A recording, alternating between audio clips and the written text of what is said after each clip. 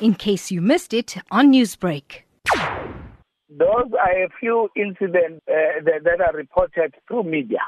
There are many incidents that we are dealing with that don't get media coverage.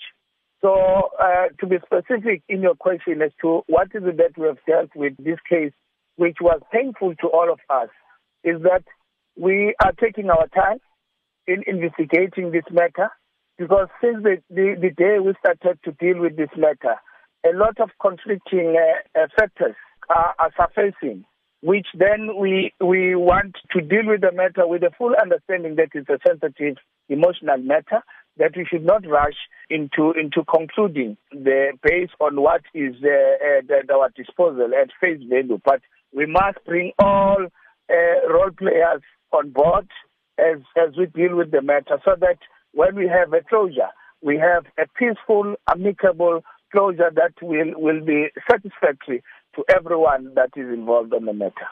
Newsbreak, Lotus FM, powered by SABC News.